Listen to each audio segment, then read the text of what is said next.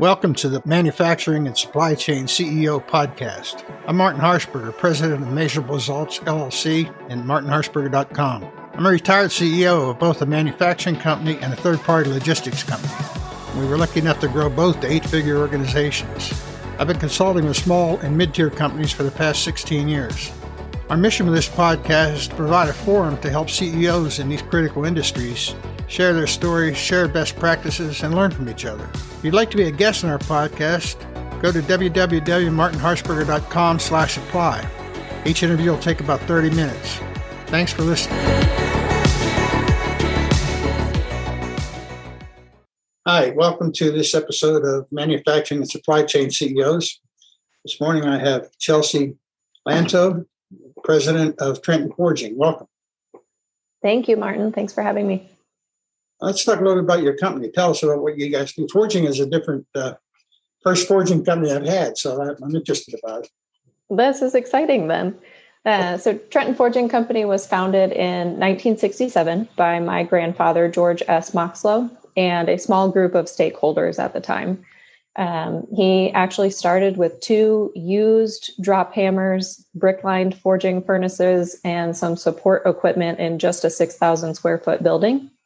And my father grew that company with my grandfather. And today we have 5 drop hammers, state-of-the-art induction heating units, CNC cold saws, a full tool and die room, and a variety of support equipment under about 80,000 square foot of roof. And we specialize in custom closed impression die forging with carbon, stainless, and alloy steels for a wide variety of industries, including agriculture, construction, automotive, commercial truck, defense, marine, mining, forestry, railroad, recreational vehicles, you name it, we make it. So when you talk about, you make the actual parts, I mean, I looked at your website, I know that the forging, do you do your own die making, your own die making, or do you do that internally or not? Yep, we sink our own dies in-house. It gives us a little bit more control over that process, then it really allows us to turn parts around more quickly for our customers. That's interesting. It looks like a pretty cool operation. I just looked at the website. I was impressed. Thanks. The question I usually ask, I think you answered, is how did you get started doing what you're doing today? I think I have an interesting path. Yeah. I'm part of the 3rd generation. So I'm one half of the operating team. And I grew up with the company. I worked on and off as a kid. I started doing office tasks when I was about 10 or 12. At 12 years old, I thought redoing the qualities filing system was really cool. And I was really proud of that for a while. But I eventually worked my way up and, I would spend summers home from college on the final inspection belt, making sure that parts were inspected before shipping, and eventually running marketing and employee wellness. And really, as a kid, my dad always told me that I had what it took to run the business, but it really took me going off on my own, doing my own thing and following my own path before I really discovered that he was right and I could do that. So I actually took a science route in undergrad and eventually got my master's degree in public health, which was a weird collision of 2 worlds last year. But it took me working for a local health department for about 6 years before I really kind of came into my own and found my confidence. And, I realized that I was going to hit a pay ceiling fairly quickly, and I wasn't feeling challenged professionally. I loved what I was doing, but the pace of local government was a little bit too slow for me. And in public health, it can take years or decades to really see the outcome of hard work. Right. Whereas in manufacturing, I can go out right now and pick up the products that we're shipping to our customers today. Yeah. So, over time, I realized that, my dad and I would have lunches and all we would talk about is Trenton Forging. And, I was doing some consulting for the company on and off for a few years. And I realized that I really loved the work that I was doing for my dad and for the managers at the time. So I called him and I said, hey, is there still a spot available for me? And luckily there was. So when I came back to the company, I started as the business operations manager, was promoted to director of manufacturing. And then in this past February, I took over as president. Congratulations. Thank you. path. Yeah. My wife's in healthcare, but I agree with you. One reason I like manufacturing is you get to see the whole process. Mm-hmm. Raw materials to actually seeing making something and seeing it go out the door. Yes. I love it too. Where are you currently with your business? I know COVID, I don't even know if we're past COVID yet. I don't know where we are. I wish I could tell you. But how did that affect you? Last year was definitely challenging. We learned a heck of a lot, and we actually weathered the pandemic storm really well. I credit our leadership team and our team members for that. They really remained flexible, loyal, and dedicated throughout all of that turbulence, from new safety requirements to being short on manpower to having some supply chain issues at times. But we really tapped into what we already knew that we did well. We learned some areas where we were weak that really were revealed by having to go through this rather unique challenge for an extended period of time. And we were able to really respond effectively to those gaps and make sure that we had, stop gaps in place moving forward. So, I'm happy to report that currently our sales revenue is ahead of budget for the year. And we forecast finishing the year about on par with 2019 and 2018.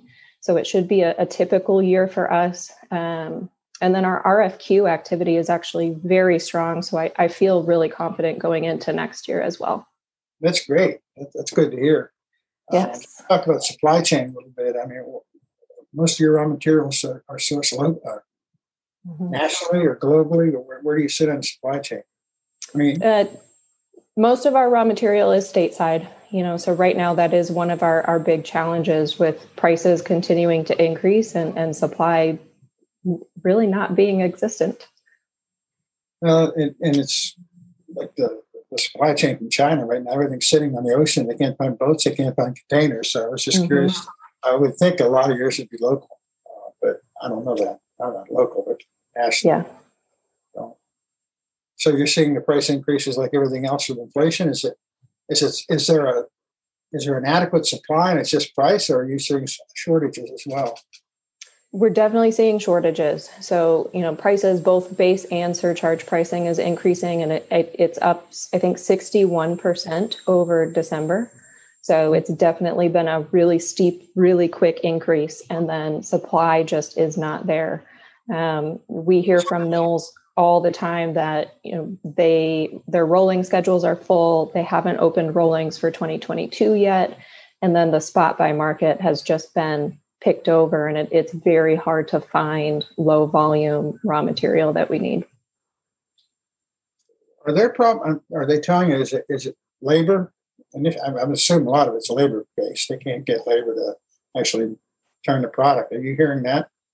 We're hearing some labor issues. Obviously, I think that's across all supply chains right now, but we're also hearing that they're at capacity at the rolling mills.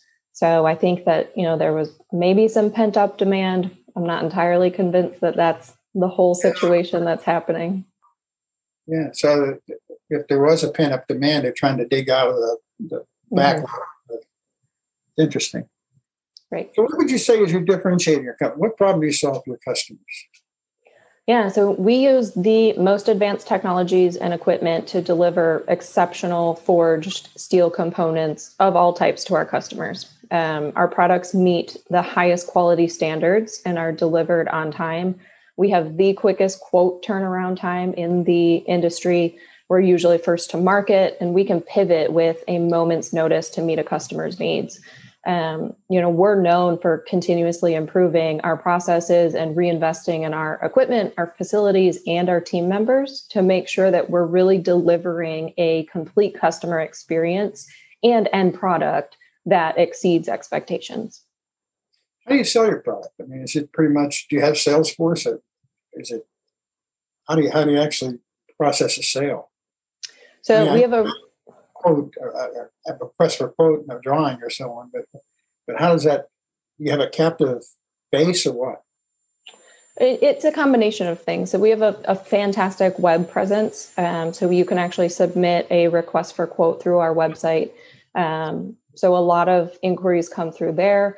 The Forging Industry Association actually has an RFQ service. So, customers who don't really know who they need to make their part, they can go through that service, and that's really helpful. And then a lot of it is word of mouth. I mean, our reputation definitely precedes us, and they know that if they want the highest quality, they come to Trenton. That's awesome. That's good. So where do you think your industry is going in the next 2 to 3 years? You say your RFP flow is high, which is great. It's great to hear. But what's driving it? Is it automotive? Is it industrial? Where do you see most of that coming from? I mean, you cover a lot of different industries. We do. We're very diverse when you look at the types and number of customers that we have.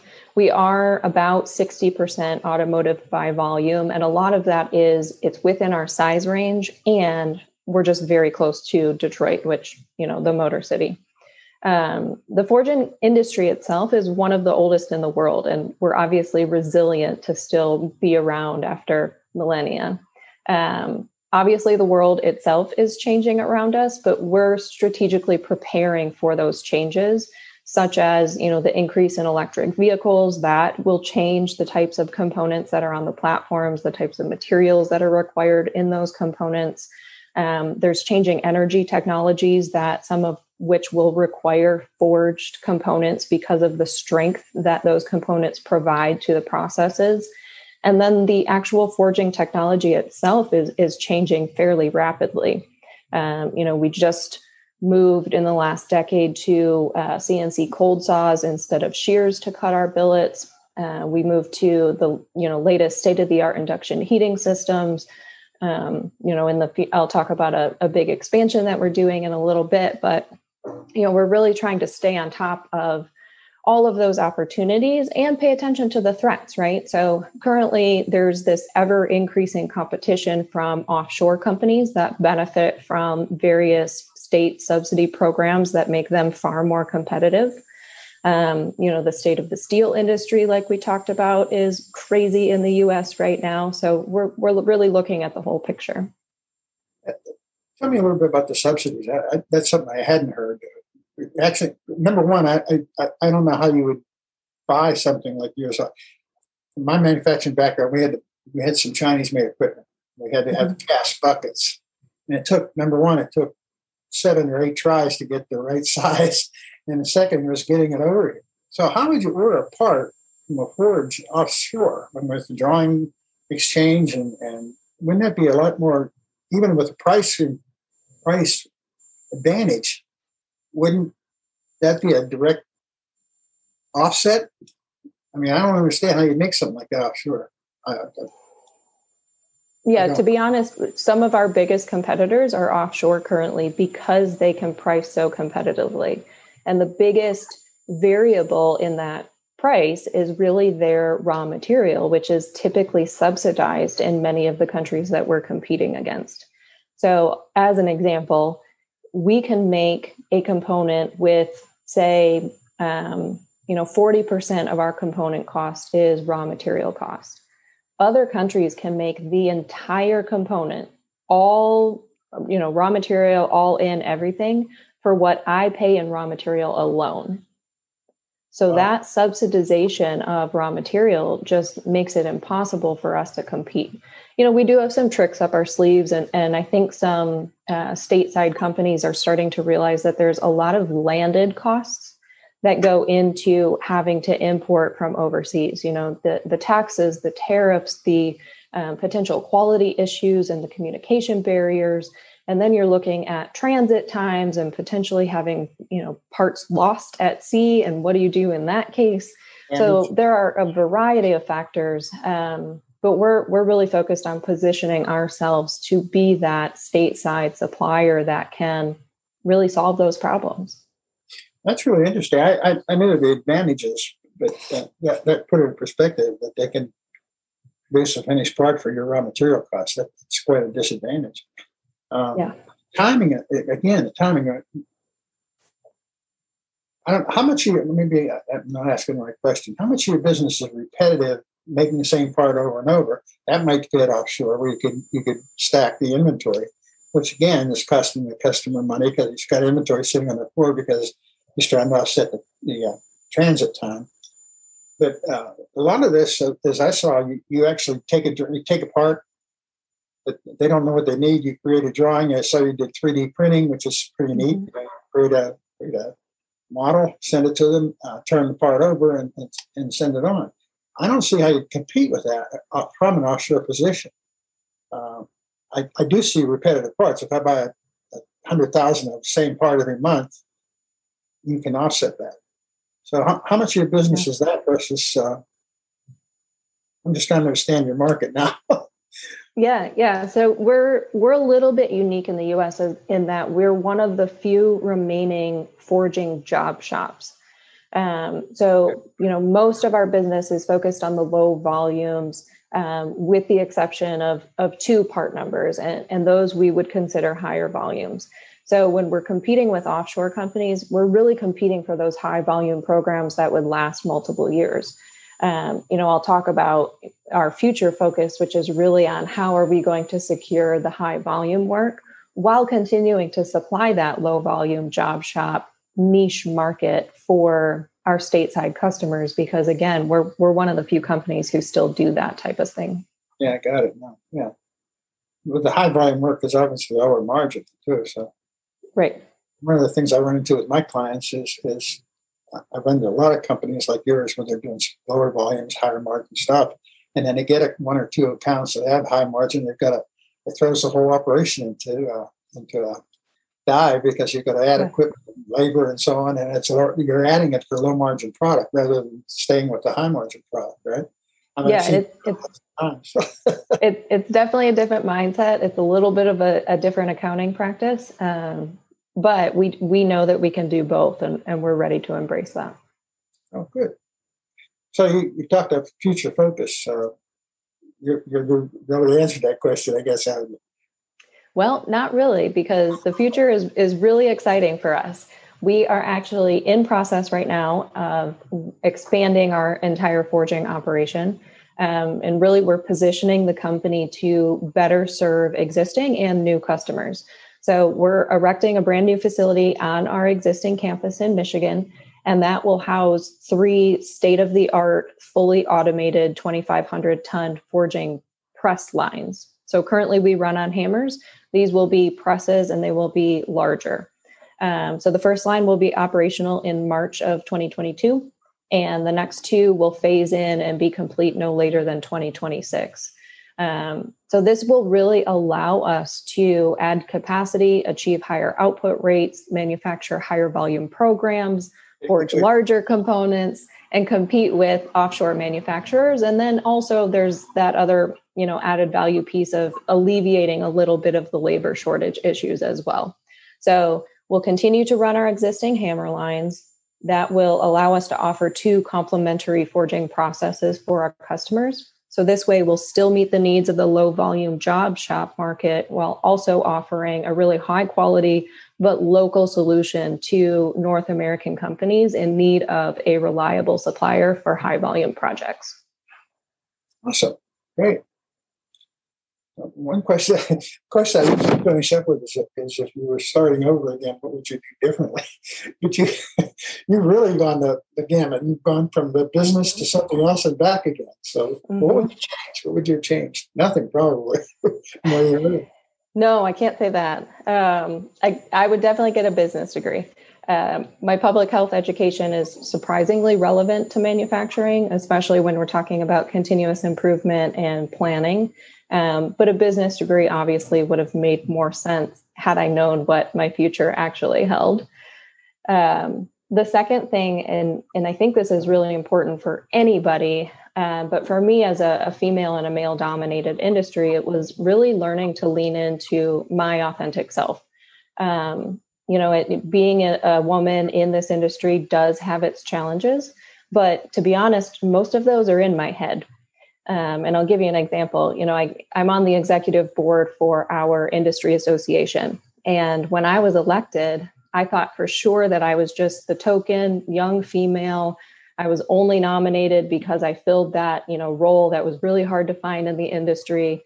But it turns out that I'm valued for my thoughts, my ideas, and my contributions that will ultimately strengthen our industry, not just that I happen to be female. So I really learned quickly that I needed to lean into my authentic self because I do bring strengths and skills to the table that are different and that are valuable. And I don't need to try to be somebody else because that person already exists. And then I think the third thing is probably my biggest lesson. I don't need to know everything and have answers all the time. In my public health career, I was the expert. I knew whatever somebody needed to know. I had the answers to that. And I was very, very comfortable in that place. I operated with a lot of confidence because of that. When I made the move back to manufacturing, it was definitely out of my comfort zone, not having all of the answers at my fingertips. And I had to get really comfortable relying on and trusting in my colleagues and my team members. They are exceptional. I just was not used to not being the subject matter expert. In fact, I've learned in my role as president, especially, I need to know just enough to be dangerous in a whole variety of areas. And then my team can fill in the technical and the gritty details for me. It's still uncomfortable. I don't like not knowing everything, but I know that it's best for the company for me to keep that 30,000 foot view where strategy happens, and my team can handle the details of execution. Well, I applaud you for learning that. No, I mean, a lot of folks never get comfortable with that. I mean, one of my advantages, I've been a CEO in a couple different industries, and I came from a high-tech industry. So I've had a lot of different exposure, and I didn't know anything about most of it. But what I did is I built teams, and my strength was I wasn't afraid to say, look, I don't know what you're talking about. Sit down and teach me. Mm-hmm. And that worked for me, and you find people that you can trust, and you learn from that. But I see so many executives are afraid to admit they don't know. Well, you can't know everything. And it's okay to ask questions. It's okay to be that way. So I think that for your young age, I think you came a long way just learning that. I really do. So how can people get in touch with you? Do you want anything else you want to talk about first? I mean, I don't want to rush you, but... No, I thank you for the opportunity to talk about forging. And I think the most important thing for people to know is forgings literally make the world go round.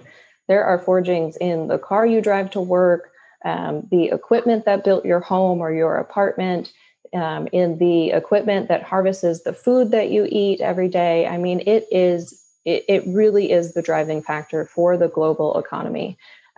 We're really proud to be a supplier of forgings. We are looking forward to this next phase in our development. But I think it's really important that folks take a moment and check out our website, trentonforging.com. We have a lot of really great videos about exactly how a forging is made and what components make up the things that really, help us to live the lives that we live today. So we're proud of it. And we just want more people to understand what the industry is all about. I appreciate you taking the time to come here today. Thanks for having me.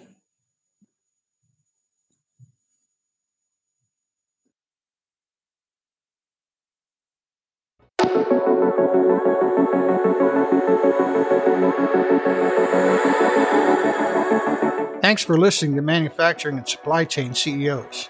If you're a successful CEO in manufacturing or supply chain and would like to be part of the program, please visit www.martinharshberger.com/apply.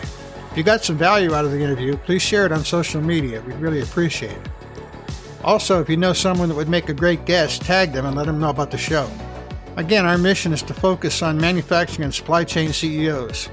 We'd like to share your story and provide industry trends and updates that would interest our listeners. We're regularly putting out new episodes and content.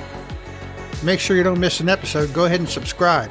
Your thumbs up ratings and interviews go a long way in promoting the show. You can connect with me on social media. I'm on LinkedIn at Martin Harshberger, or through my website, www.martinharshberger.com. Again, we appreciate it. Thanks for listening.